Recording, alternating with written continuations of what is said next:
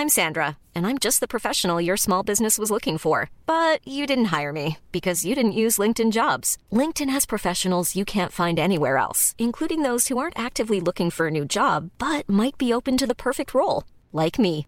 In a given month, over 70% of LinkedIn users don't visit other leading job sites. So if you're not looking on LinkedIn, you'll miss out on great candidates like Sandra. Start hiring professionals like a professional. Post your free job on linkedin.com/people today. A lot can happen in a year. Trends, debuts, world. Hi, I'm Daniel, founder of Pretty Litter. Did you know cats tend to hide symptoms of sickness and pain? I learned this the hard way after losing my cat, Gingy. So I created Pretty Litter, a health monitoring litter that helps detect early signs of illness by changing colors, saving you money and potentially your cat's life. Pretty Litter is veterinarian developed, and it's the easiest way to keep tabs on your fur baby's health right at home. Go to prettylitter.com and use code ACAST for 20% off your first order and a free cat toy. Terms and conditions apply. See site for details. Altering events, and pop culture in film is there to reflect it all back to us generations down the line.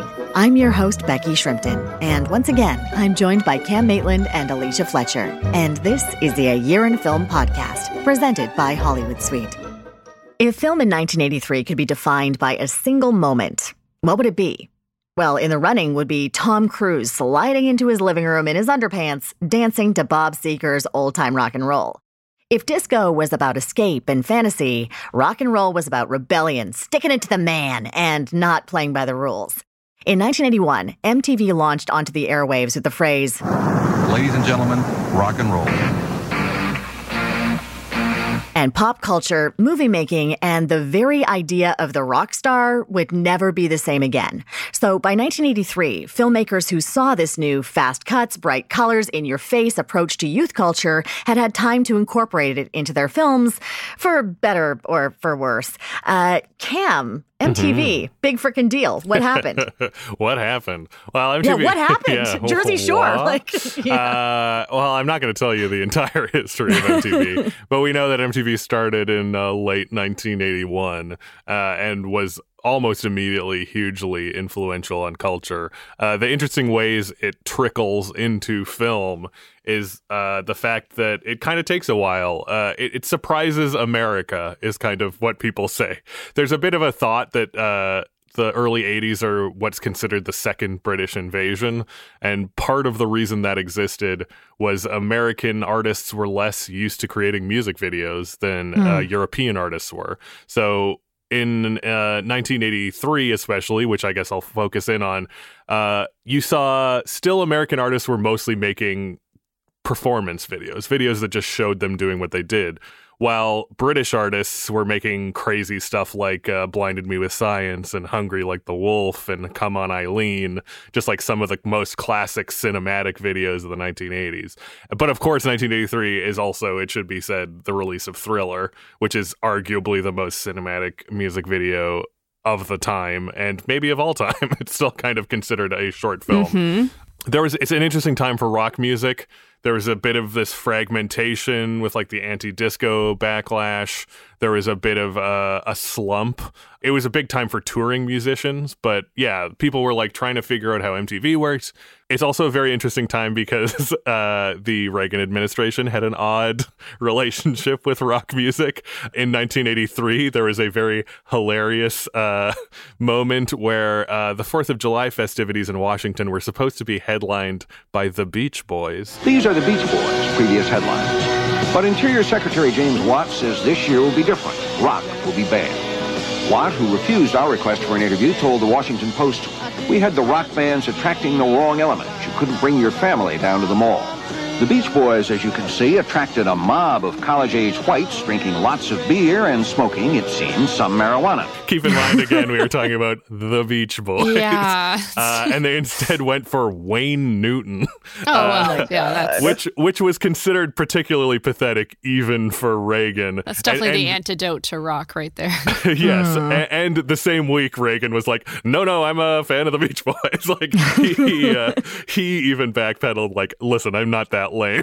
I enjoy the music of the Beach Boys. So yeah, you can think that rock was cool and kind of outsidery, interestingly. And in Hollywood, you saw that come around in the early 80s, even before MTV, with movies like The Forbidden Zone with Oingo Boingo. You saw Heavy Metal, of course, a classic animated Canadian film. The Wall in 1982, Pink Floyd's basically a music video turned into, it's a bunch of music videos stitched together. Movies like Wild Style to kind of get into the other stuff. In 1983, there was films like Eddie and the Cruisers and Suburbia and Valley Girl, which we talk about on the show. They're all very influenced by the music. But yeah, like I say, there's interestingly a vein of animated films, especially in 1981 with both Heavy Metal and Ralph Bakshi's American Pop. And in 1983, there's a bit of a lost Canadian rock animated film as well, which we're going to talk about. Totally. But I think part of you're seeing this too is because the late 70s were such a big time for like rock stars. Mm-hmm. Like you had the Rolling Stones still on tour at their prime. You had Aerosmith now touring. You had these giant names and this swagger. And you also had all these punk bands that had been going at the same time. So people like Iggy Pop. Then you're getting these stories because now people are coming out of that who were like young and had worked with these bands as roadies or had worked at the venues, who were now in the film and television industry making these stories. And our first movie is actually going to deal with that. I love the movie Rock and Roll High School, unironically. I think it is one of the best pieces of cinema. It makes me laugh so hard every time I watch it.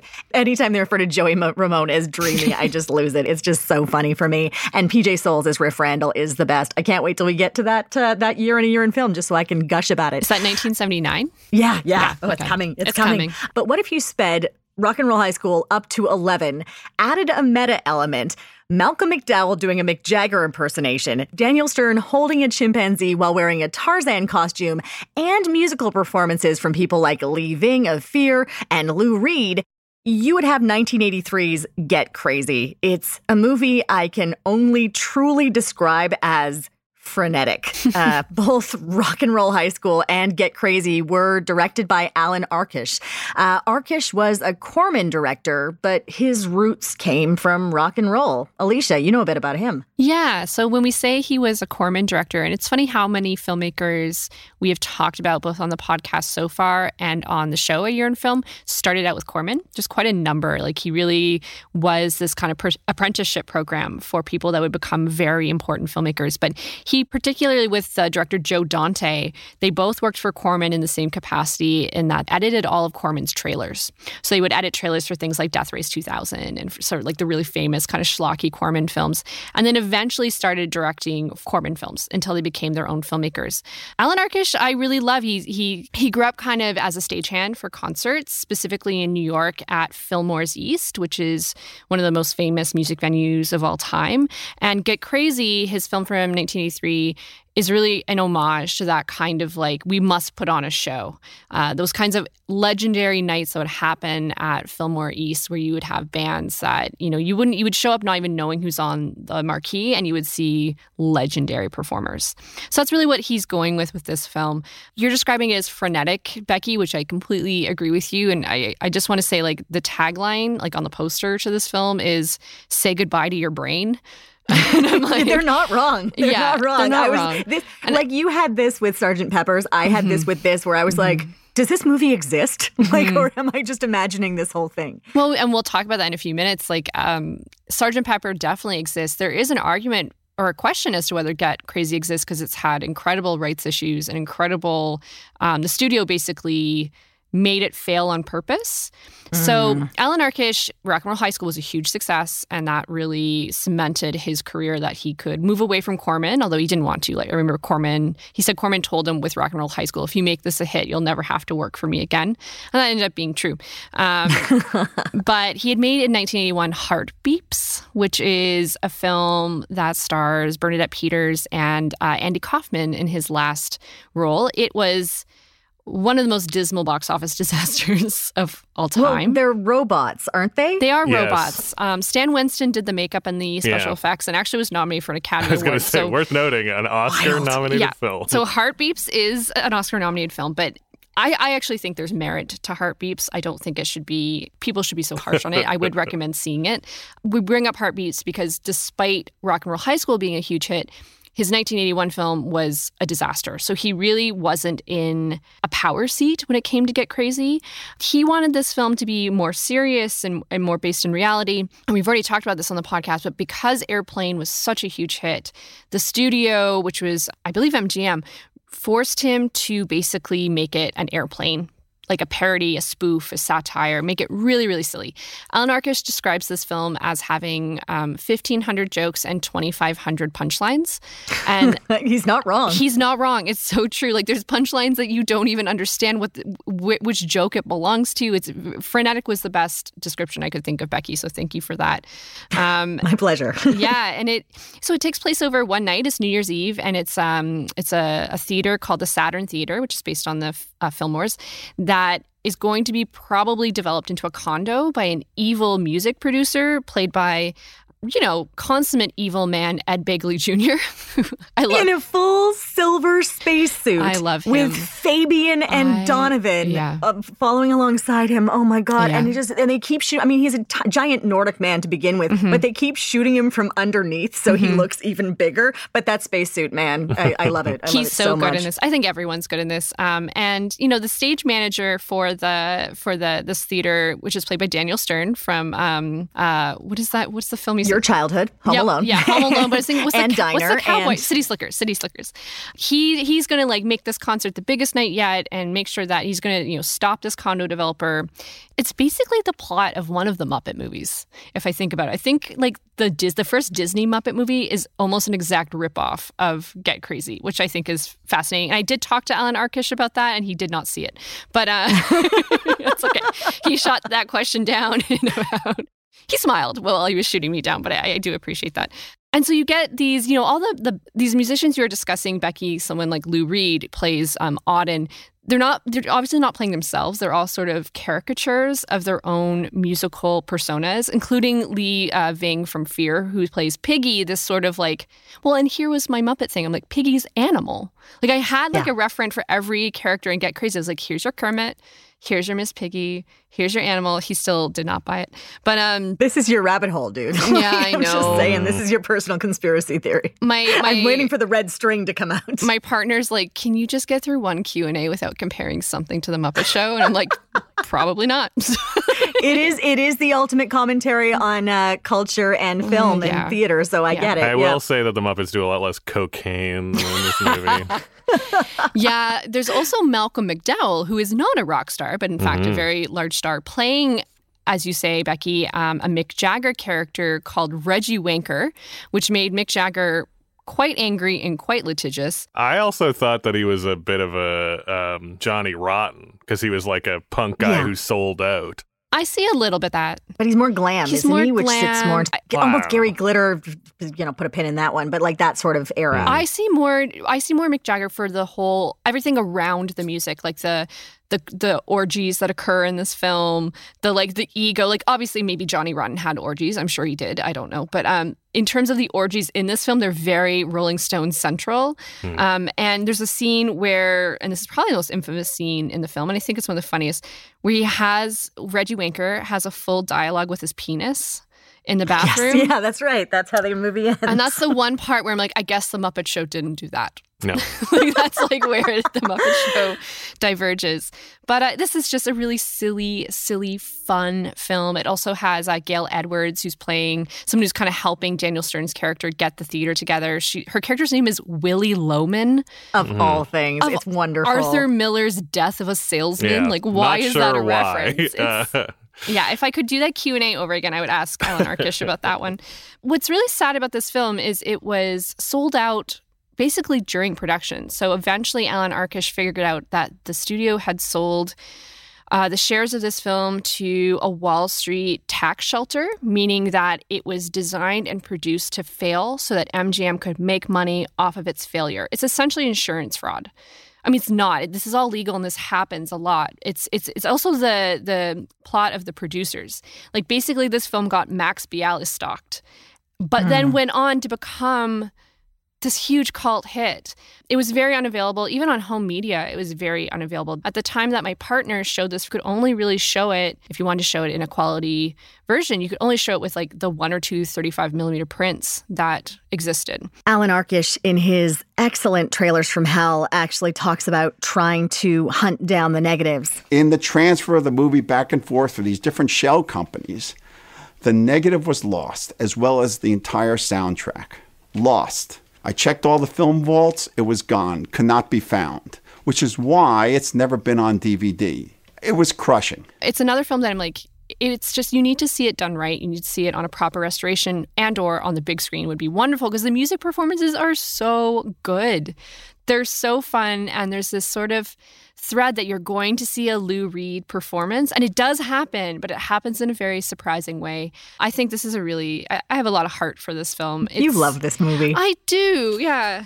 But that having been said, I mean, like you said, it was sold out because he had originally planned this film to be a lot more realistic and a lot more gritty. And I love what we have. I'm not going to lie. I do love this like wild airplane thing because I feel like that increases its rewatchability of like, oh, I didn't see that last time. This is happening here. And I would want to watch it with like a large group at midnight as it was probably intended to be watched to just hear all the different reactions and like have people call out the screen and have that kind of chaos in the theater emulating what you're seeing on the screen. Yeah. But hearing some of the stories that Alan Arkish has about like being at the Fillmore, he's got one here which I love. He was talking about Joe Cocker and the Mad Dogs and Englishmen showing up at the theater, and they brought their space choir, which was like a couple dozen people, who also brought their kids and their dogs, and the dogs were running around stage, and someone dropped a baby, and apparently the stage manager had to gather everybody around and say, okay, guys, dogs go outside, we stop dropping babies, and then we do the show. That's the movie I kind of also want to see. I want them both to exist. Yeah. I mean, Alan Arkish is, if you know Trailers from Hell, you can tune in. He does great interviews with like all the directors that work for Corman, and he's really kind of become this film and pop culture commentator. Part of me, and a lot of the questions that were asked at this particular screening were, what are you working? Like, what's your next film? And he's working a lot on television. Like, he's doing so much. He directs Nashville when that was on and a bunch of shows. You know, people like people who love this film are just like, we want to see you do more of this, updated for like 2020. And I personally would love that. I would love to see him return to this. And I think he would maybe get his vision realized and make it more serious. But no matter what, there's still going to be crazy jokes. I mean, this is the director of Heartbeeps and Rock and Roll High School. So, like, it's still going to be very tongue-in-cheek and very, very silly and a very fun film to put on if you have, like, a party and you don't necessarily need to tune into every piece of dialogue, but, like, people will stop and stand in front of the, like, screen and watch Malcolm McDowell have a full conversation with his penis. This is exactly the kind of movie I was talking about, which, like, you play this in the background of a party and it's fun and it's super cool. Not the day after, but this one. No, don't show the day after. I should also mention that I think I've characterized this incorrectly. The penis does talk back to him. So he's not just but you don't talking. actually, we need to be clear that you don't actually see the penis. It's all done. Yeah. No, I there's will a also little say, voice. You can have an unusual double bill because there is also the helicopter action movie Blue Thunder stars Malcolm McDowell and Daniel Stern. I didn't realize that. Yeah. Daniel Stern may not make it through the whole movie, but yes, 1983 was a big year for that pairing for some reason. That's awesome. There's also a lot of like Corman. If you love Roger Corman, you have a lot of Corman actors like Paul Bartel and Mary Woronov, and I think Dick Miller's in this in a very Dick Miller's in every single film. So I mean, you just have to like, it's like shooting fish in a barrel. Like he's in everything. But I love Dick Miller. This is just, I just think this is so fun. And 1983 seems to be a big year for satire and for like parodies. And this is maybe the best of them. There's also weird trivia associated with this film because there are so many people in it that apparently Anna Bjorn, who plays Reggie's like sister / partner in this, she's the one who called in the tip that brought down Whitey Bulger. Yeah, what is up? How is that even possible? Weird. You mentioned that, and I was like, I had to like look it up. I was like, what is the connection there? Isn't that bizarre? So yeah, I mean, Hollywood, right? Like, I guess that's just it, is you're just around and you get mixed up with all sorts of crazy folks, possibly at Fillmore's if you're in New York. But yeah, this just, because there's just so many people, you just have so many different connections. And I love stories about working with curmudgeons. Like, Are you going to talk about Lou Reed right now because he's the ultimate curmudgeon? I'm totally going to talk about Lou Reed right now because I feel so bad because I'm a huge Lou Reed fan as well. Like, God, I even kind of like Metal Machine music. Like, that's my little, like, Alan Arkush was also a huge fan and like really wanted this to be a good experience for him. And Lou Reed kept going back and forth on if he liked the script, hated the script, was going to do it, wasn't going to do it. And so he decided he was going to make a mixtape for Lou Reed of all this jazz. And as Lou Reed started going through, he was giving notes on the mixtape being like, well, why did you pick this one of his? Like, you should have taken this one. This one sucks. Like, what were you thinking? And his wife, Sylvia, had to say, Lou, he's gone out of his way to be nice to you. Just be nice. Don't be a dick. Well, I think also if you Google a photo of Alan Arkush during this period of time, and I'm not saying this as a judgment, he is a goofy looking guy. Obviously, a very talented, very like efficient filmmaker. I really like his films, but like he had this big fro of like curly brown hair, super skinny. Like I'm picturing when you told that story, I'm picturing him talking to Lou Reed. I'm like, yeah, that's someone who gets walked over by Lou Reed in some ways. But Lou Reed also, like, he set him up for a lot of things that Lou Reed would love. Like, the first time you see the character of Auden, he's staged in a way that looks like a Bob Dylan album cover. It's really clever the way they're going about this. Apparently, so Alan Arkush said, I hope I'm remembering this story properly, Lou Reed didn't watch the film until many years after it was, well, I mean, it didn't really get released. So Lou Reed eventually saw it, and in some run-in, kind of not far off from when Lou Reed died, he let Alan Arkush know, he apologized for being a dick, and also said he really enjoyed the film, and he really actually liked the song, the way he performs the song. And I do think it appears at some point on one of the Lou Reed like posthumous best of hits or something like that. But the track is Little Sister, and I agree with you. And it's what makes me really want to see a real version of this, because the way it's shot is like the calmest moment in the whole film, and it's so intimate and loving, and you understand the heart of why he loves these performances and why live performance matters. Yeah, play it loud, see it live, like that's kind of the mantra. And what is the tagline? Like, turn off your brain, forget your brain, something like that. That's how to watch this film. Watch for the giant walking joint that gets smoked. Or Electric Larry, the drug dealer. Whenever you guys are taking this movie very seriously, I'm like, there's a giant joint that goes to the concert. Electric Larry, the drug dealer is pretty great. Yeah, that's a great character. Never explained. Well, speaking of creative from the heart projects that got butchered so hard by a studio, our next film hits pretty close to home for myself and for Canadians everywhere.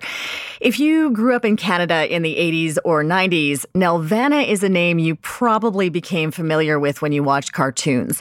And that's because this little studio that could became a powerhouse with hits like Care Bears, Inspector Gadget, Tintin, Babar, and Franklin. But before they conquered your childhood, they made a foray into adult animation. The Nelvana team of Patrick Loubert, Michael Hirsch, and Clive A. Smith started out making a cute kids movie called Drats. And then they decided to turn it into an adult animated show. And Clive A. Smith, the director of the film, had very specific intentions for it.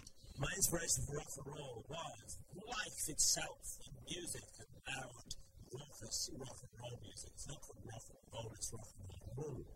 Animation in Canada was not an easy thing, but it was a big thing. And weirdly, we got a lot of stuff from the UK to begin with, for example, Clive A. Smith. But a lot of our animation filmmakers came up through the National Film Board and through the CBC. These are huge training grounds and places where people were really able to experiment things in a relatively safe sort of way. And so you get groundbreaking, quite frankly, films like 1983's Rock and Rule. I really love this movie. And Cam, this is another one that was almost totally lost. Yeah, it's a movie that, interestingly, was kind of thrown off by the end of United Artists. It was a film that was developed for United Artists, and as that collapsed and got taken over by MGM, the change in leadership essentially left them with a movie they didn't care about. So when you look up a release date, this is 1983's Rock and Rule, very much in a strange sense, because it was sort of released then, sort of released 5 years later, sort of released on TV in Canada in 1986. It is a movie that just, had a super botched release, considering it's full of the biggest rock stars of the day. And it's also a movie that weirdly was difficult to find for a long time. There was a VHS release in 1980 and a Laserdisc in 86. Those had very small printings that almost immediately went out of print. There then wasn't a DVD till 2005. And then there was a Blu-ray, I think, in 2011 that is now pretty gone. We're lucky now that the rights holders have put it on YouTube through a thing called Retro Rerun. But it's a movie that just nobody cared enough about, and it kind of never got a proper release. A number of the films we've talked about in this series have been about MGM, but some weird stuff was going down at MGM that they were butchering stuff left and right. Yeah, I mean, for those of our listeners who aren't up to speed on their studio history of the last century, MGM, it was the most prestigious studio of Hollywood's golden era. If you think about The Wizard of Oz and Gone with the Wind, MGM was the A studio. It was high production value, and, people would clamor to any release that MGM did. Come to the 1980s, that could not be further from the case. It really was a sad decline. And that sale that you're talking about, Cam, earlier, where they acquired United Artists, I believe in 1980 or 1981, ostensibly bankrupted them. It was not a smart business move. By the early 80s, they had to kind of switch from a studio that was producing their own films to a distributor of independent productions. And there's very few bankable films in the 1980s for MGM. We talked about War Games earlier on an episode. Now, that is one of them. War Games made a lot of money, as did Rocky II, Poltergeist in 1982, and Octopussy, the kind of off-brand, one of the off-brand James Bonds. That's the on-brand James Bond. Oh, sorry. I will say never say never again is the off-brand. Got it. There's two in 1983 that we get kind of confused about. So those made money. That's it, though. If you compare them to Paramount and Universal, they were drawing about 30% of what Paramount and Universal were bringing to the box office. So they switched to distribution. And I think that switch from this powerful, powerful studio that was making their own films to acquiring things like Rock and Rule, which came to them through the United Artists acquisition. Yeah, how do you make that switch? It's really, really hard. And they didn't do a very good job of it, actually. There's a lot of films that fall through the cracks that I think today are worthy films. I think this is a worthy film. I was blown away by Rock and Rule. I had never seen it before diving into this podcast.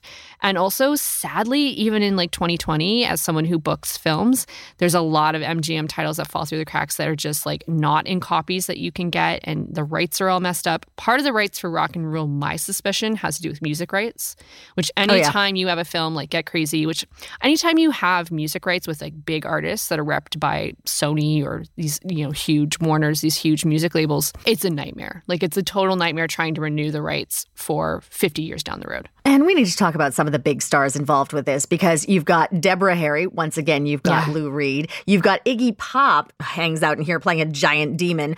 You got Earth, Wind, and Fire. Once again, thank you, Sgt. Pepper. And Cheap Trick. Cheap Trick. Right. Cheap Trick is the male singing voice for Omar. In this film that, once again, the plot kind of matters and kind of doesn't, but apparently there's a major edit butchery job again that was done by MGM, but it is so beautiful and the music is so good and the voice acting is so good that you're just where did this little thing come from? It's wild. This is a scary film. If I saw this as a kid, I think that might be sort of the confusion around promoting it and distributing it is, we've talked about this on the podcast when we did Watership Down, there's this misnomer that animation's for children. This film is scary. It's strangely sexual. And it's about basically the apocalypse and Armageddon. It's very 2020. Watching this, I was just oh yeah, we're going to be these rat people pretty soon. It's not New York, it's Nuke York. And I'm just I love it. Sure. I'm a pun girl. I love it. There's a lot of puns. The part of the fight, but the difference between United Artists and MGM was, I believe MGM was a little more interested in an adult animated film. And United Artists was fine with a kind of like older teen movie. So that's so weird. Because this is based on a children's film as well. It's Nelvana made a short thing called The Devil and Daniel Mouse, which is more or less the same plot, but in a cute country band kind of way. That, too, is really scary. Like, the characters are... Nelvana's known for, when they did their original animation, for these, like, really long faces and, like, exaggerated features and big lips on certain characters. And they're human, but not at the same time. It's just very exaggerated. I find Care Bears, which is Nelvana, terrifying. Sure. Fair. It's a threat. Guy. Even when they're trying to be preschool, I'm like, oh, sweet God. But yeah, when you talk about music rights, the kind of crazy thing is that this film never had a soundtrack. There was never a release of these, at the time, original songs. Most of these people have gone on to record these songs in some form or another. But yeah, the fact that you have these songs, and even, the plot's a little scant. It's kind of a fun, weird anthropomorphic animal people get into trouble. But the music is amazing. I think maybe even better than Get Crazy, which has great music too. Oh, for sure. And nobody phoned this in. No. So you listen to people like Deborah Harry. That song is really one of the songs that I couldn't get out of my mind. The melody is very, very haunting. And then Iggy Pop. It was freeing in a way because I didn't have to be me, which is rather nice. And then Lou Reed being like... I felt very positive towards Mock because there are many things to work with him. I could identify with him up to a point. The way he looked, the things he said, the kind of things he believed in, there were a lot of ways I could relate to that. And even though I don't necessarily think that way, I could really bite into his character. People love this, and it shows. And the music, any one of these people could have just been like, yeah, here's something from, like, my G catalog. Yeah. And they didn't, and they really show up for this. Part of it is the fact that they did the music before the movie. Like, they didn't really have a script as much. They had a loose outline, but they animated to the music. So a lot of what you see, the movement is so realistic, partially because they were working off of these performances and making the music really the focal point. I think that coming back to Sgt. Pepper's, once again, Earth, Wind, and Fire steal the show. Like, that seems to be like a running theme. Like, if you have Earth, Wind, and Fire on your soundtrack or in your film, it's like that performance really stood out for me because you wouldn't think going up against Iggy Pop, Lou Reed, Deborah Harry, which are very different musical genres, that it would work, but it did. And it makes sense what you're saying, Cam, that the animation style flows so well. These are anthropomorphized. They kind of look like rat, chipmunk, dog, goof troop. There's a weird... There's a bit of goof troop, yeah. There's a bit of goof troop. That's what they're supposed to be. Like I said, originally it was drats. And then you do get this like weird crawl that was apparently added by MGM at the beginning to like explain the world. Yeah, the Star Wars crawl. And also give away the reveal that Mock is the bad guy. Mock Swagger, obviously, is trying to end the world. But that's actually meant to be the big reveal. But for some reason, they give it away in the opening crawl. I have a very hard time, and maybe Cam, you know more about this, piecing together. I watched this on Amazon Prime. Sure. And maybe listeners, it might still be on Amazon Prime. I have no idea. But my sense is I watched the American version, which had a different voice actor for one of the characters, had that crawl, which I found annoying. Cam, you watched the Canadian version on YouTube? Yes. Okay. Yeah. Retro rerun in Canada. It might be geo-blocked, I will say, probably. for any listeners outside of Canada. Is, yeah. Because I believe it's an official one from the rights holders. But yeah, the differences aren't huge. As you say, Paul LaMatt from American Graffiti voices Omar in the American version. They wanted a star like Paul LaMatt, forgotten star of American Graffiti. There's still the crawl in the Canadian one. Quite a lot of the MGM changes are actually present in the Canadian. But yeah, it's very... They even changed the dialogue for the two things. So like when you watch the American version, it feels weird and choppy because they're not responding to what they're actually delivering. That's weird. Well, I'm sure that it's kind of the best Canadian voice talent available. It is the best Canadian. I'm gonna get into this. Becky, the voice actor, Yes. is like, here we go. We've got those are best. fighting words, Cam. Yeah. Apparently, you just enacted the Becky's in go mode. My hands got very emphatic. I was like, you need to know. Because you need to know about people like Don Franks. Yeah.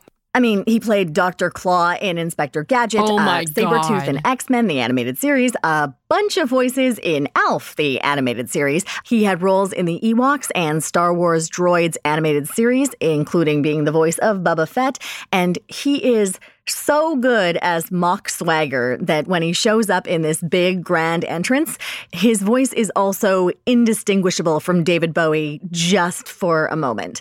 Anyone want a beer? I'm sure more than a few people had a double take on that one. Any gravelly bad guy is Don Franks for the most part.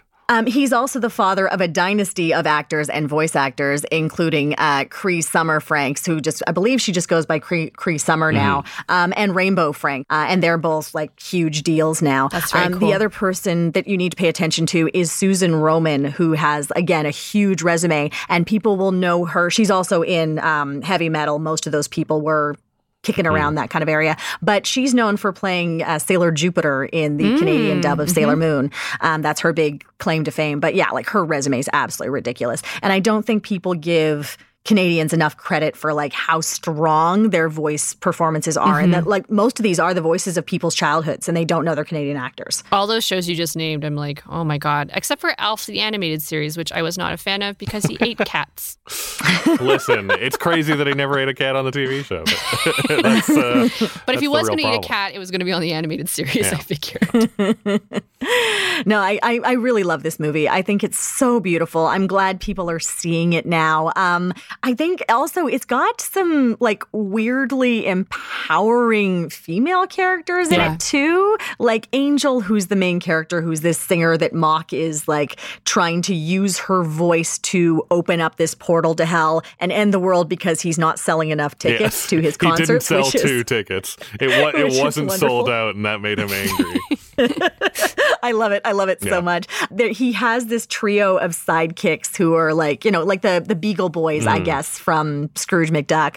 They have a sister named Cindy, played by Catherine Gallant, who is just like, she's so empowered and she's like, we're going to go out, we're going to have fun. She roller skates everywhere. She's just so cool and so much fun. And like, I want to be her best friend. She was I love Mock, but she was my favorite character. It's like Cinderella, right? She's like she's ridiculous. She's like almost in a cheerleader's uniform, but she's got like giant wide shoulders. Such a unique animation choice to design her that way. Oh yeah. But how much that this is not a children's movie, that like people get vaporized and melted, and like the demons at the end are genuinely frightening and really cool looking. Like it's very rock and roll, and it is very in your face. I would say like 14 and up. 13 and up. Definitely the demon. I also find the bad henchwoman, what's her face, with the creepy pull-off face. Very disturbing. Is her name Auntie something? No. Oh no, that's Catherine O'Hara, who's the tattoo artist. Right, the tattoo artist is Catherine O'Hara. Yeah, that's. Like, I think stop it's a very and think early. about that for a second. Yeah. Like, that's crazy. Who would go on to be in Nightmare Before Christmas as a voice as well. So she's. And I mean, Catherine O'Hara is also known for her fashion, playing the character of Moira on Schitt's Creek. So we need to come back and talk about some serious fashion and Sexy Vampires from 1983. One of these films was based on a novel by one of the most famous alien abductees in the world. We're going to find out about that, as well as orgasm-feeding aliens, after the break. It's going to be a weird one, guys. Hey, listeners, if you're enjoying the podcast, Season 2 of the TV show is coming out December 6th, and you'll be able to see episodes covering 1975, 1986, 1994, and 2000. Not only will you see the faces of Cam, Alicia, and myself, and they're good faces, very expressive, but you're also going to hear from so many more film experts, and maybe even some filmmakers talking about the movies you love. And here's where it gets even better. Hollywood Suite is in free preview for the whole month of December, and you can watch both seasons of A Year in Film and great movies from the 70s, 80s, 90s, and 2000s. Don't forget to watch the first season of A Year in Film now and find out how to catch the free preview while it lasts at hollywoodsuite.ca. You know that Hollywood Suite airs great content, and they've got a real treat lined up. December 19th at 9 p.m. Eastern Time on the 2000s channel is the premiere of Valley of Tears, a 10-part HBO Max original drama series. You'll be able to watch the first 2 episodes back-to-back, and then each subsequent episode will air weekly after that on Saturdays. Have raucous Saturday night plans? Don't worry. After the episodes air, they're going to be available on Hollywood Suite On Demand exclusively. Listeners, the trailer alone for Valley of Tears is gorgeous, which makes sense because it's Israel's highest budget TV series ever, and clearly every dollar is on that screen. It follows 4 soldiers caught in the crossfire of the 1973 Yom Kippur War. I'm excited to watch it, 1, because I know nothing about the Yom Kippur War and would like to know more about it, and 2, because when people ask me what I'm watching, I'm going to be like, oh, just this amazing HBO Max original 10-part series called Valley of Tears that's airing exclusively on Hollywood Suite in Canada. And then a conversation will be started. Check out hollywoodsuite.ca for more information and to see that awesome trailer. What's the first movie you saw that made you sit up and say, I don't know if this is good, but my God, this is exciting or weird or sexy or just a bag that you didn't know you had? I know for me, the first movie that confused me in that way was seeing a midnight screening as a young teen of 1975's The Rocky Horror Picture Show. We talk about Rocky Horror in season 2 of A Year in Film, and you're not going to want to miss that. But a lot of people forget that despite its cult status, it was still produced by 20th Century Fox and received a really wide distribution. What it did do is inspire a generation of movie weirdos, like me, to seek out more unusual fare. Movies that may not have had the biggest splash at the box office, but that certainly could be considered influential. Movies that Tim Curry pranced in fishnets for so they could scream at the heavens about killer genitalia while looking fabulous. Movies like Liquid Sky. Alicia, this seems like a movie that you should love. It's New York. It's got a very distinctive visual style. It's fashion. What more do you want? I want a lot more, Becky, as it turns out. But I do love this film. I love this film for how bold and just inexplicable it is. And no other film looks like this. No other film sounds like this. No other film feels like this. That being said, I would say everyone needs to see it once and then walk away. That would be my, I'm not saying that in a bad way. Like, it's just, I think our listeners will understand in a minute. But this was the highest grossing independent film of 1983. Now, when you Google Liquid Sky, a lot of you are going to see that it's 1982 is the year that's tied to it. It was released in 83 to the wider public, but did have a showing at the Montreal Film Festival, which actually got its start of its reputation here in Canada in August of 1982. But we're considering it a 1983 film for the purposes of A Year in Film. It's a very rare instance of an independent film produced in the United States by an almost entirely USSR crew. Director Slava Zuckerman, who wrote the film along with star Anne Carlisle and I believe his wife as well, was a pretty successful documentary and commercial director, experienced in making Soviet commercials and documentaries, and then also made films in Israel, and came to New York and kind of fell into the hip. I mean, look, how unhip does it sound when I say the hip scene?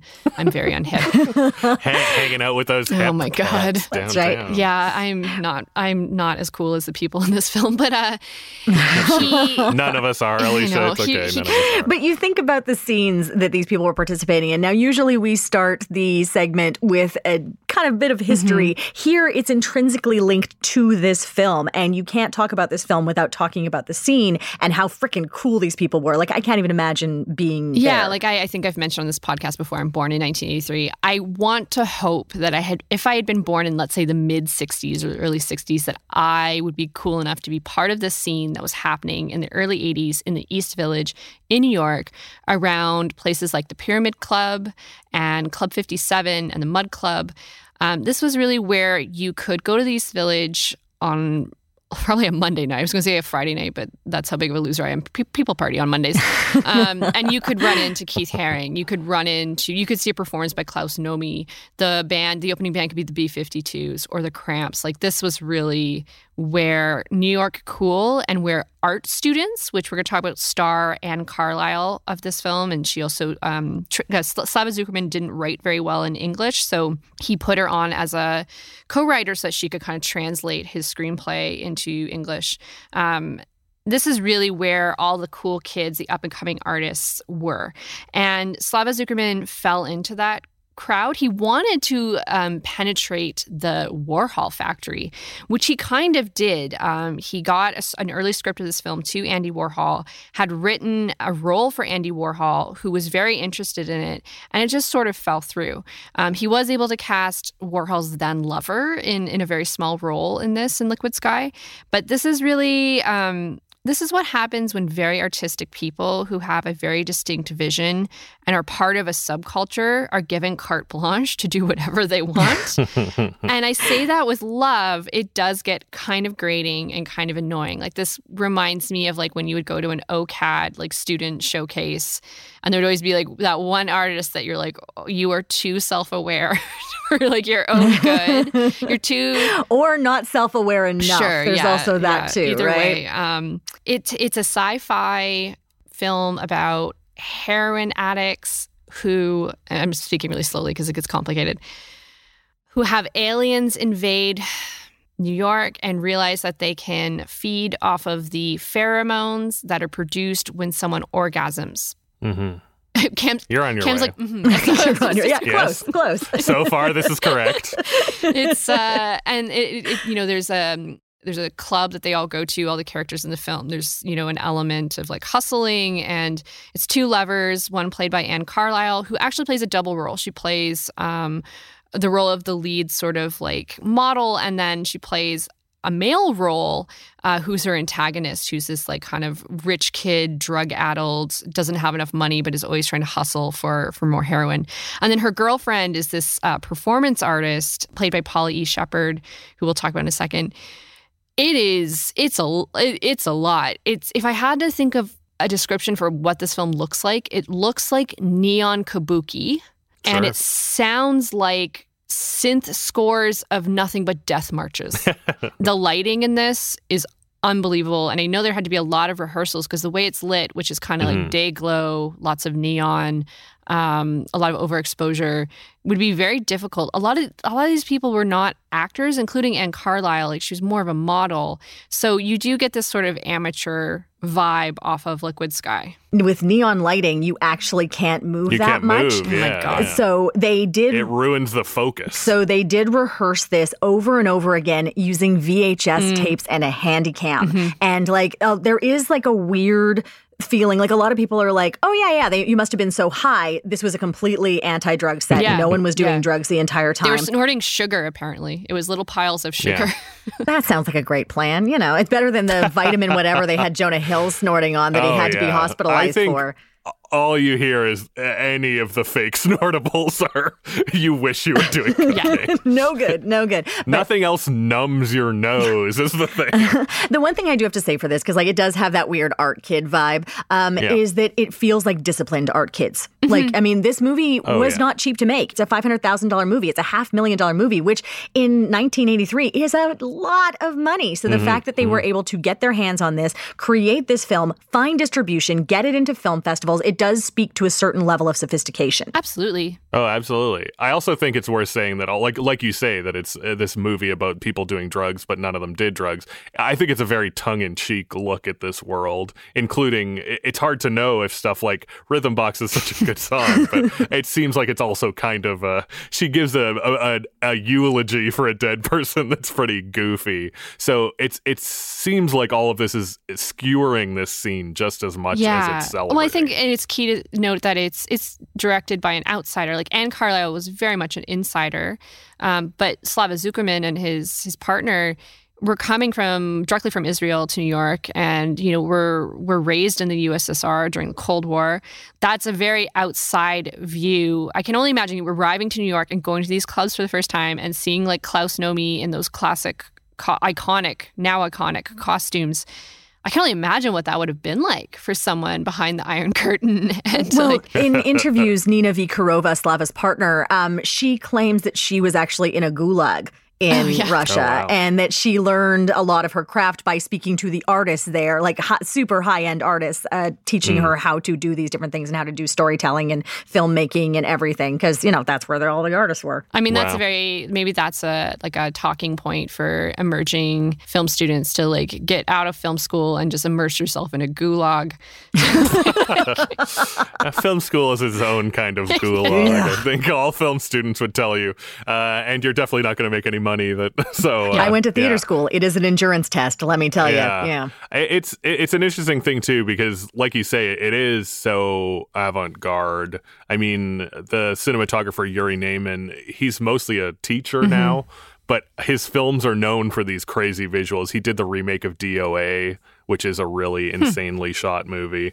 I also think it's very interesting when we talk about these neon colors. It's easy to look at this film now and say, oh, well, yeah, that, 80s neon, but that their fashion choices were actually incredibly avant-garde for the early 80s. Yeah. The movie we're going to talk about next is much more what the fashion was like at the time. And there's actually, interestingly, a collection by Steven Sprouse, a New York designer, in 1983, which I think is hugely influenced by Liquid Sky. You can see some of the exact outfits from Liquid Sky in his collection, and that collection is what a lot of people point to the eventual like popularity of Dayglow. I don't need to give you the Devil Wears Prada speech, but it's like that is what trickled down into popular neon stuff, which was actually a much more late 80s, early 90s phenomenon. There's a couple costumes and outfits in here that Anne Carlisle wears that you're like, Lady Gaga. That's exactly early, early Lady Gaga. Lady Gaga. I would love to know if Lady Gaga has seen this. I'm sure she has. She's seen this. You know she has. I love Lady Gaga. I'm so curious what her impression. This is a huge film. I discovered in the burlesque scene,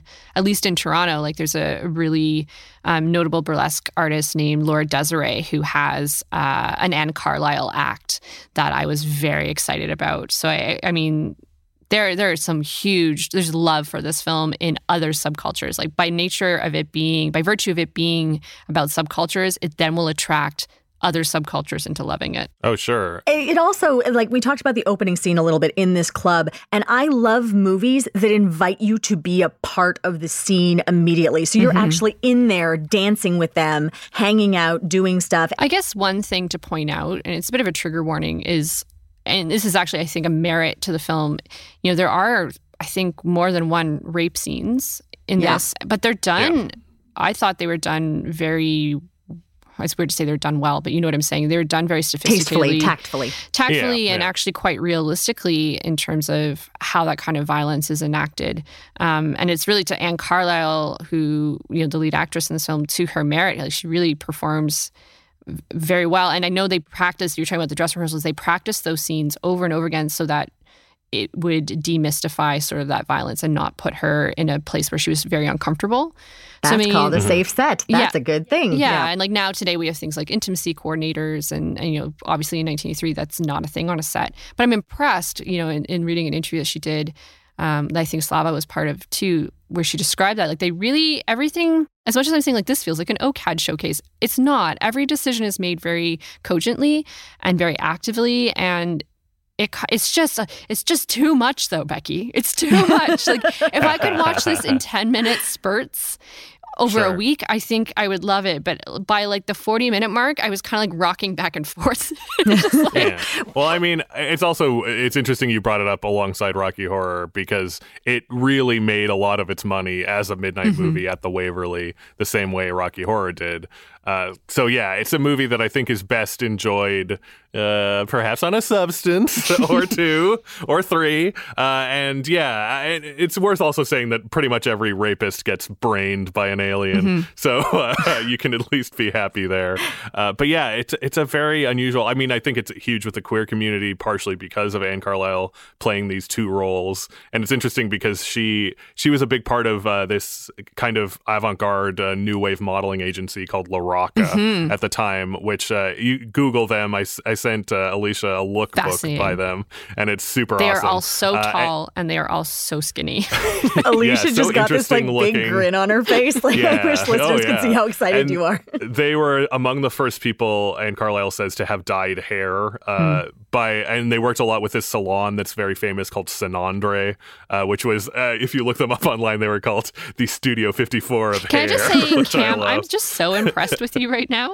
Like, this is like a niche that I did not expect you to come up. Honestly, I was just very interested in it. And Anne Carlisle loves talking about this movie. Mm-hmm. She's a very interesting person. Yeah. She said she actually modeled more as Jimmy, as that androgynous male look. I have to admit, when I first started watching this, it took me a little bit to figure out they were two different people. I was like, man, absolutely. They cast well, but I mean, she has a wonderful story where she always kind of wanted to play Jimmy. They cast someone else as Jimmy who did not show up. Yeah, he dropped out. He just disappeared. But she really wanted to be Jimmy, and they were on a location scout. And she said, listen, let me prove that I can do Jimmy. And she did it by walking up to a woman and hitting on her and getting her number, which is amazing. Anne Carlisle is a badass. She's a badass. And she's an interesting woman. She went on to act in Crocodile Dundee and a couple other things. But she actually decided to quit acting due to the AIDS crisis. She kind of felt that she couldn't continue in such a frivolous thing. And she went back to school to become an art therapist, primarily to work with AIDS patients. So it's a very kind of interesting choice. Both of these actresses actually did not have long continuing careers after Liquid Sky. No, Paula E. Shepherd, who I really love her in this film because she's just like, she plays this balance between like being really nasty and manipulative and horrible, and you still being like, yeah, but you're kind of cool, and I kind of wish you were my friend. You know, like it's a very predatory place that I have fallen into that trap more than once. You know? And I mean, she's a fascinating actress because it's worth saying she is incredibly diminutive. She is a very short woman, but she has such a power behind her. She has such a childlike face, which makes her role in this film when she's like threatening to cut someone really effective. Like, she does look like a child, I find. Well, she's terrifying, and that's why when she was 19 years old, she was cast in her only other role, which is the horror film Alice, Sweet Alice, which also gave us Brooke Shields, which if people haven't seen that one, man, that's a good one. That's something that should pop up anywhere. I'm going to watch it this week. I'm excited. Oh, man. It's another one I would say maybe worth watching, but I hesitate at good ones. For me, it's like if you have any sort of like religious stuff, it's like it hits those buttons real good. If you're a Catholic, you'll be blown away. It's just upsetting. And also Brooke Shields is just awesome because, you know, Brooke Shields. But yeah, she's just an interesting human being who just disappeared. And like there's no track of what she did or she doesn't do interviews. Everyone's like, yeah, she was amazing in 2 movies and she disappeared. Her name, did apparently. She? Yes. People believe she is a nurse in Seattle. Oh my God, this she is likely amazing. changed her name.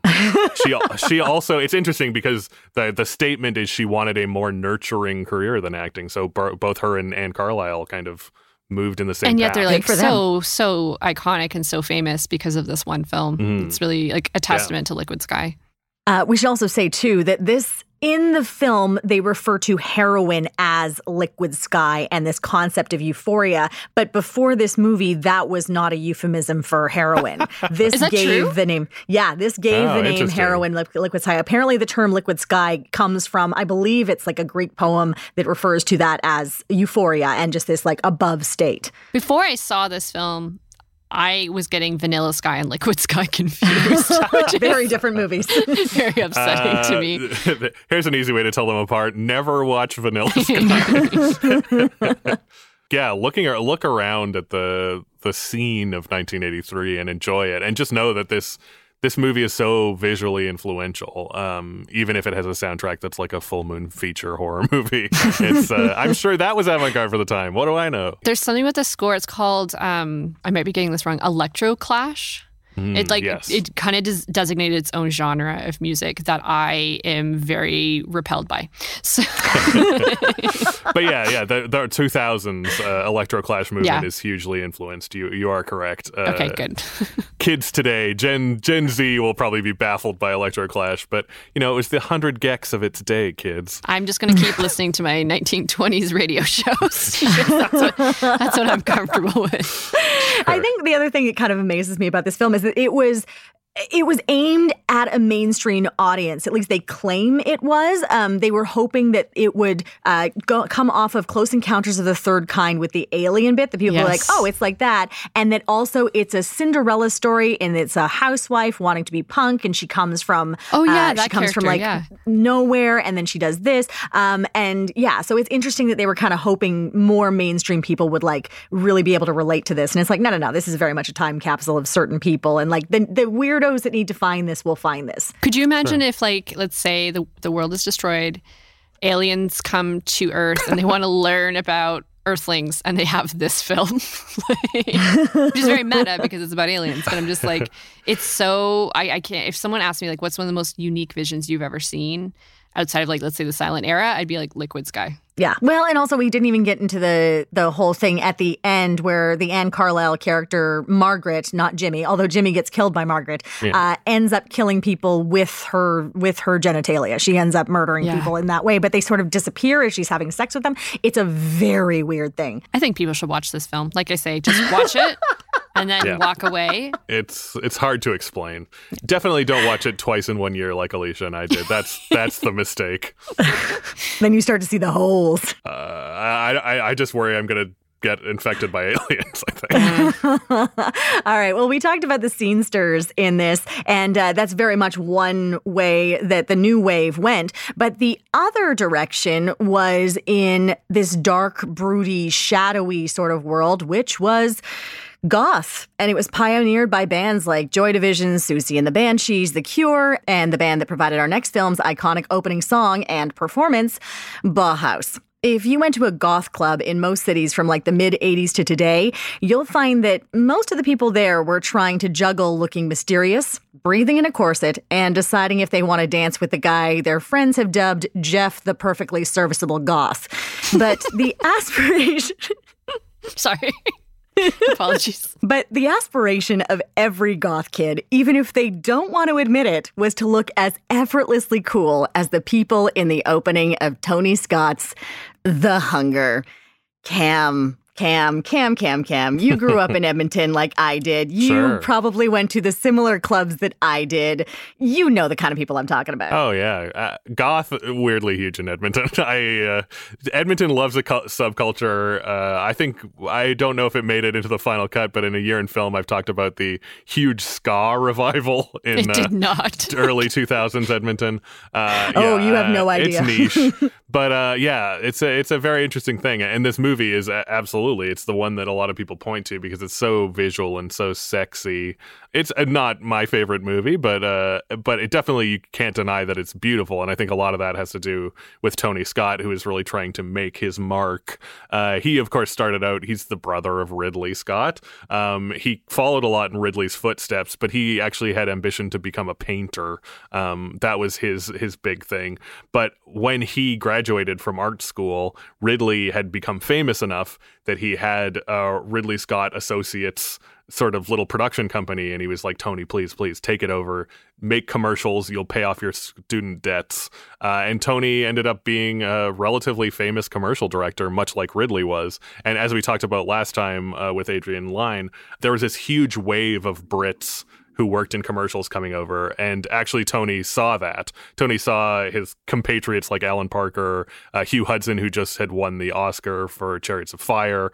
He saw them making big Hollywood careers. So he started to plan his. And actually, a part of his plan, which never came to fruition, was an adaptation of Interview with the Vampire, which had come out in the 1970s, the Anne Rice novel. He really wanted to do it. He was pitching it around. And when he pitched it to a certain studio, they were like, oh, we have a vampire movie. It's called The Hunger. Do you want this? Do you want to do it? And he went, close enough. And he brought his style, this kind of sumptuous, he was known, he calls himself a rock and roll filmmaker. And he just went on to create this kind of wild, glossy movie that really, I think, pushed the goth sensibility further. Yeah, and very much created that definitive style of like the smaller, dark glasses. And like, I mean, it resonates forward into Interview with the Vampire and like some of the modern eras there, right? Where it's like the collared shirts and the not quite waistcoats, but very tailored sort of jackets. And it is David Bowie too, who you put anything on him and he looks amazing. Yeah, David Bowie, Catherine Deneuve, and Susan Sarandon. I mean, ridiculous. What more do you want? Yeah, this the three sexiest people. And apparently, now, according to Susan Sarandon, and she did say this posthumously of David Bowie's death, the two of them became lovers. And there is this really delightful contemporary interview from 1983 with Susan Sarandon and David Bowie, where they sit together on a couch, like almost Barbara Walters-y style. And they just have the most wonderful chemistry. Do you like being famous? That's always interested me as well, the aspect of really crying out for attention when you first start, and then when you receive it, you don't want it anymore. So you do your best to sort of avoid interviews and avoid being photographed. And there's a time in your life when you give your right arm to be photographed and asked your opinion. Yeah. But you can get a seat in a restaurant. That makes it easier. This was a book before it was a film, and I kind of teased this earlier. The Hunger was written by one of the most outspoken and famous alien abductees in the world, or experiencer, which is the accepted term within the UFO researcher community, who is Whitley Strieber.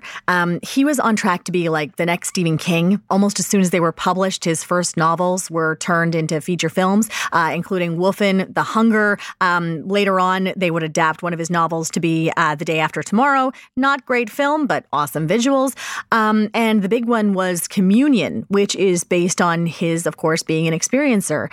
The movie Communion, it starred Christopher Walken, and it gave us the image of the little gray alien with the big black eyes that we all know and are, quite frankly, terrified by. Funny side note, just so you can get an idea of Whitley Strieber in your head, Dan Aykroyd actually campaigned to play him in the film, and he lost it to Walken. And Whitley was like, yeah, that would have been way more accurate.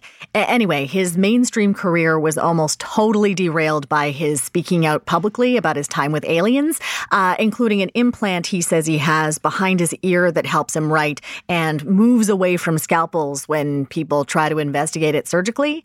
The general consensus of people who have not actually assessed this human being is that he has temporal lobe epilepsy, which is one of the reasons we have for alien abduction experiences, is that it's these little seizures that happen that cause us to hallucinate in different ways in the frontal lobe. He claims he's been tested for it and doesn't have it. But yeah, it's just a fascinating human being who also wrote this fantastic book about vampires. I just love that you're debunking the existence of aliens on this podcast. I did not expect it to go in this route. I thought you were going to say it's commonly known that aliens do not exist. I also thought it would be about Liquid Sky and not The Hunger when Becky finally debunks alien abductions. True. No, those heroin aliens exist, just not the gray one. Pretty well. But we're talking about vampires. We're back into vampires, not aliens. And so, like, this also isn't your traditional way of looking at vampires either, which also makes it very unique. Alicia, you love the vampires. Like, how does this resonate for you? You know what? I've seen you talk about Dracula. I know. The embrace of the grave. You love it. I laughed to disguise my hubris. It's true. There's so few vampire films that I dislike. I am a sucker for them. And I'm a sucker for this film. This film is pretty divisive, I think. There's people who, I think generally everyone acknowledges this looks incredible. Yeah, I don't know how you could ever fault its cinematography, its costume design, both of which we'll talk about in a minute. However, as a vampire film, there is very little that happens and very little plot and a lot of sort of wayward storylines. I'm fine with that.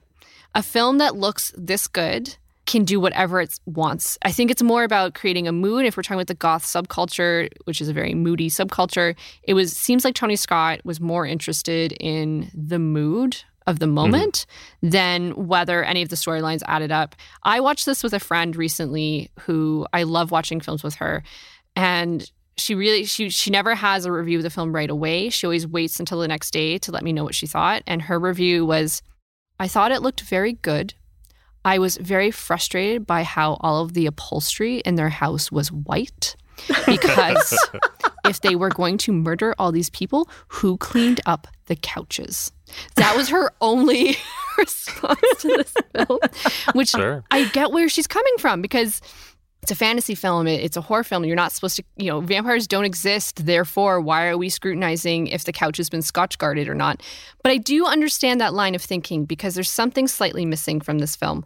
I just ultimately do not give a damn, because it looks amazing. And if you have Catherine Deneuve, Susan Sarandon, and David Bowie, and a Bauhaus, that the first 20 minutes of this film, which I believe David Bowie has once referenced, are impeccable. There's recently, we're doing this in 2020, there was recently a meme that went around, a viral video it's a black and white video of bats all hanging upside down from their cage. And if they just reverse the video so they're actually looking like they're upright, and then they put it to this music and they're all like dancing. It's like just the average goth club. I love, this is one of my favorite memes. It was so, for me, The Hunger. This film goes back centuries. It opens in some ways in the Egyptian times, with Catherine Deneuve as like an Egyptian goddess. When her vampirism goes back all the way to there. It then flashes forward to the neoclassical era in the early 1800s or perhaps the 1700s. Then we're in like 1980s New York. Like, I love that kind of time travel, and I don't think it's necessary. It's all just sort of like frosting, goth frosting.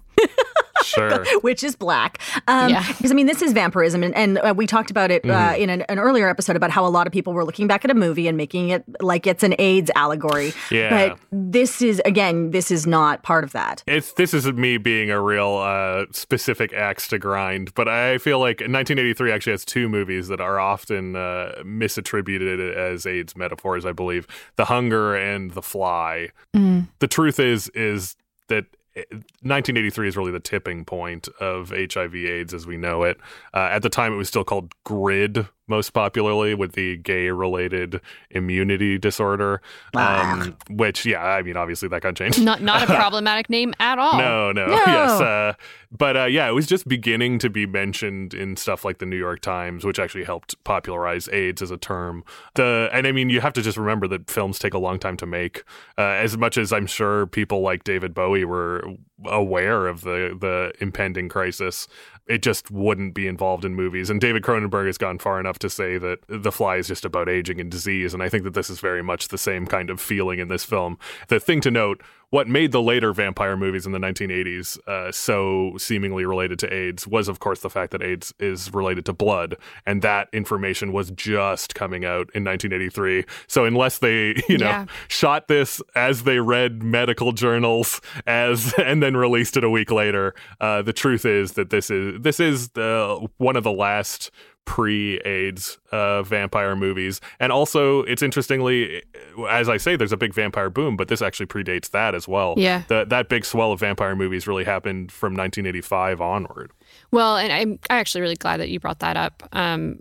Because when we talk about A Year in Film in our 1992 episode on Bram Stoker's Dracula, which Becky referenced me being a fanatic for, which I am, the whole idea of yoking horror and relating it to the AIDS crisis kind of comes up around an Amy Tobin article that's written in Film Comment in I think 93 on Alien 3, the David Fincher film. And I remember reading that, and as a film student, and I think I did exactly what bothers you, Cam, is I then went backwards and started attributing films like The Hunger and films like even Liquid Sky to the AIDS crisis. So I'm very happy that you pointed that out, that it really kind of occurs more in the early 90s when there was more known about AIDS and HIV.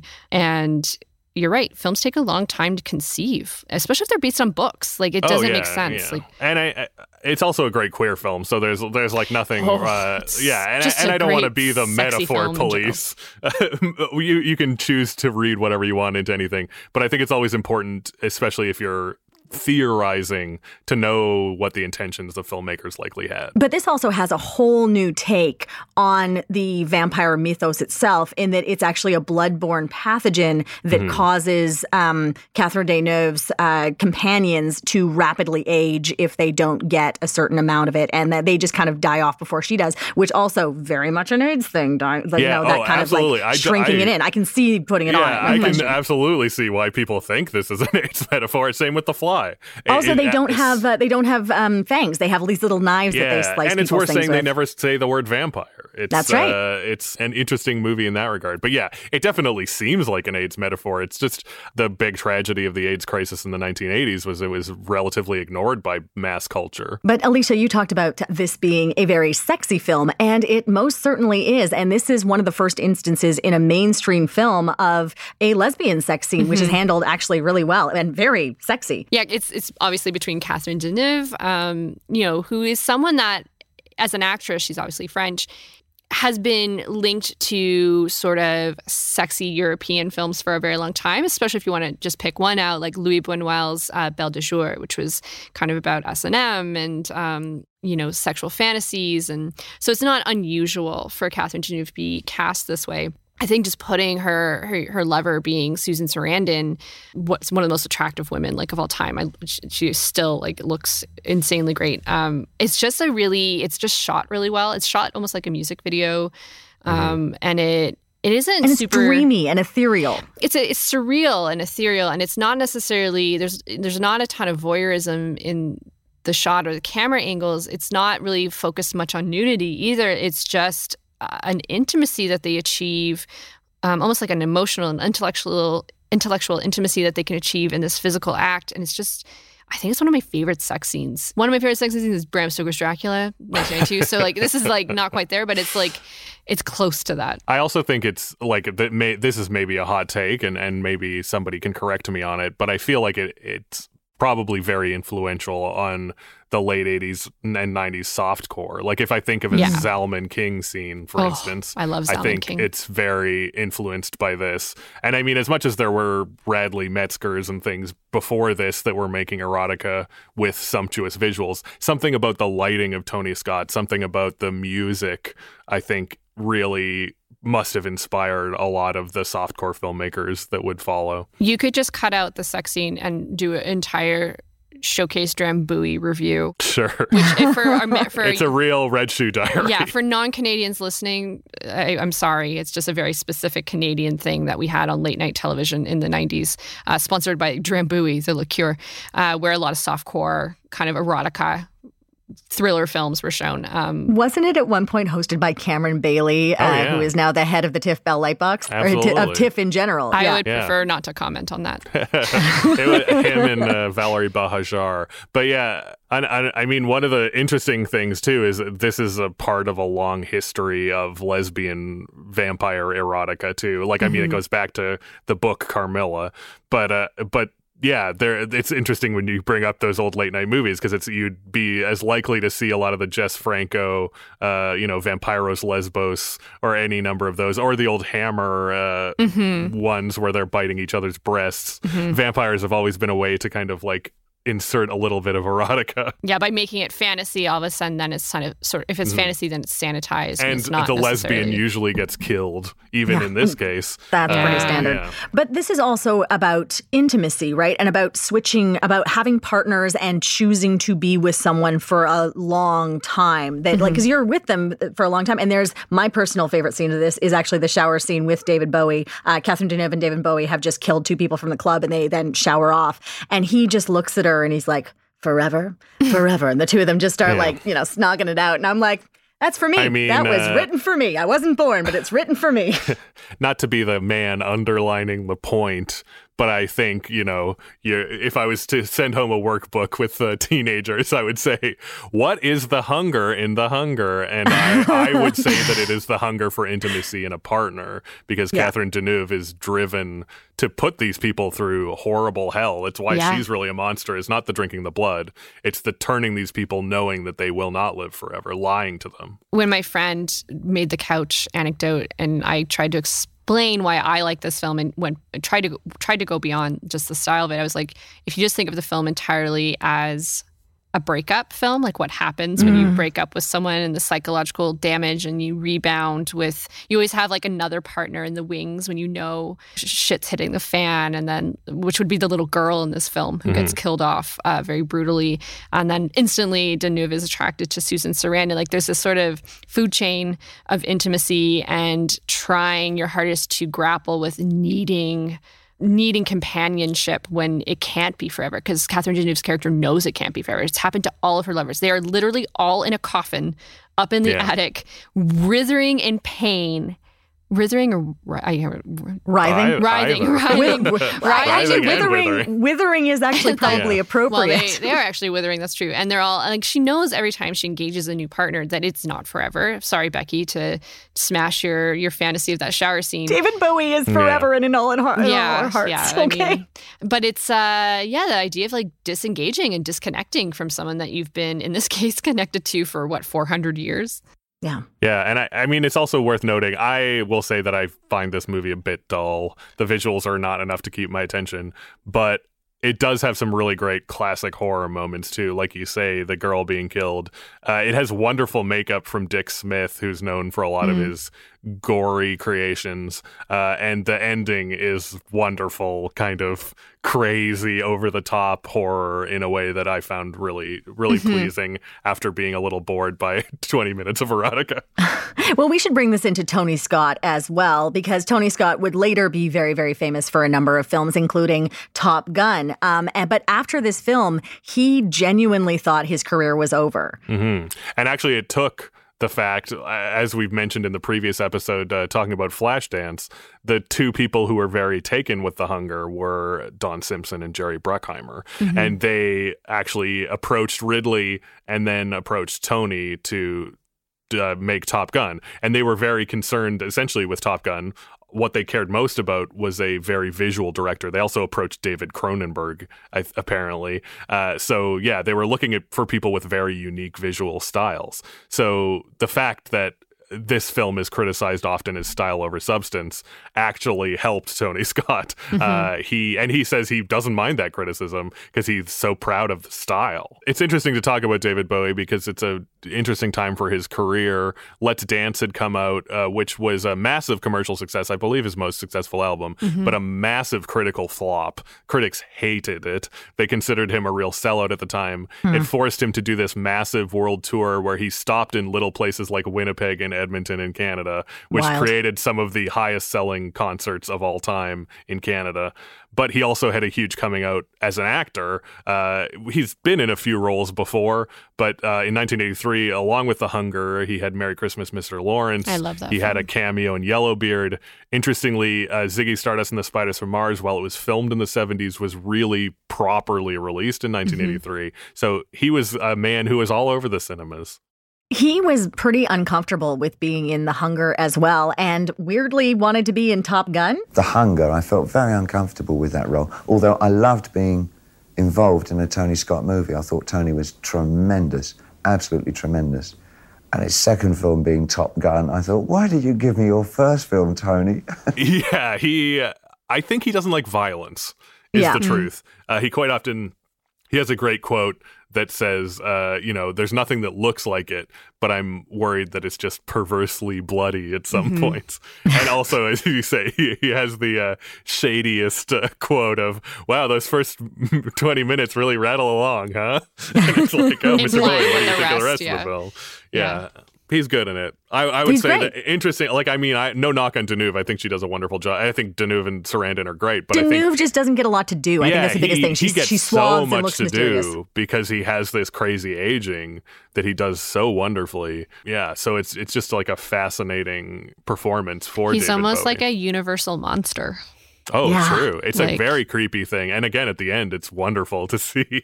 No spoilers, but maybe he comes back. But I also alluded to his commitment to his performance. He would go on the George Washington Bridge and scream every punk lyric he knew to get his voice raspy to play those older character scenes. And it's like, you understand you could have given yourself nodules and ended your career, right? Like you could have finished it all. He'd But already gone half blind from like an incident on set, and then Isn't that also, was it Lauren Bacall who said she ran out into the desert and screamed until she had her raspy voice? some classical, raspy, smoky actress, I believe, said that was her thing. She ran out into the desert and just screamed until she couldn't scream anymore. Man, I don't know about you guys, but I can kind of empathize with Lauren Bacall at this point, because this has been an awesome episode. I've really enjoyed talking to both of you. So we're going to wrap this up, but I want to once again thank Alicia Fletcher. Thank you so much. Thank you, Becky. Make sure everyone sees that bat upside down goth club meme. That's like more than The Hunger. Just watch the 13-second bat meme. Thank you. Cam, thank you so much. This is such a pleasure as always. Thank you. Let's do this podcast forever? And of course, that's everything for this week. Thank you so much for joining us. And you can join us again in 2 weeks, where we're going to discuss a film that pioneered queer cinema in the 90s and also contains the single longest shot to date of a carpet. Longer than The Shining, even. That's coming up in 2 weeks. Thanks for joining us for this episode of the A Year in Film podcast from Hollywood Suite. If you enjoyed the show, please remember to rate and review us on your podcast platform. Want to chat with us and find more great content? Find us on Facebook, Instagram, Twitter, at Hollywood Suite. The home of the movies that shaped the 70s, 80s, 90s, and 2000s. Hollywood Suite lets you experience movies the way they were meant to be seen. Uncut and commercial-free on 4 HD channels and on demand. Learn how you can subscribe today at hollywoodsuite.ca. The A Year in Film podcast is hosted and produced by Becky Shrimpton, Alicia Fletcher, and Cam Maitland. Supervising producer is Ryan Maines. Executive producers are David Kynes and Julie Kumaria. Creative consultant is Emily Gagne. Audio engineering by Kevin Lipset. Until next time. But they just don't understand us new women. After all, every now and then a girl's gotta get out and dance. Catch my drift?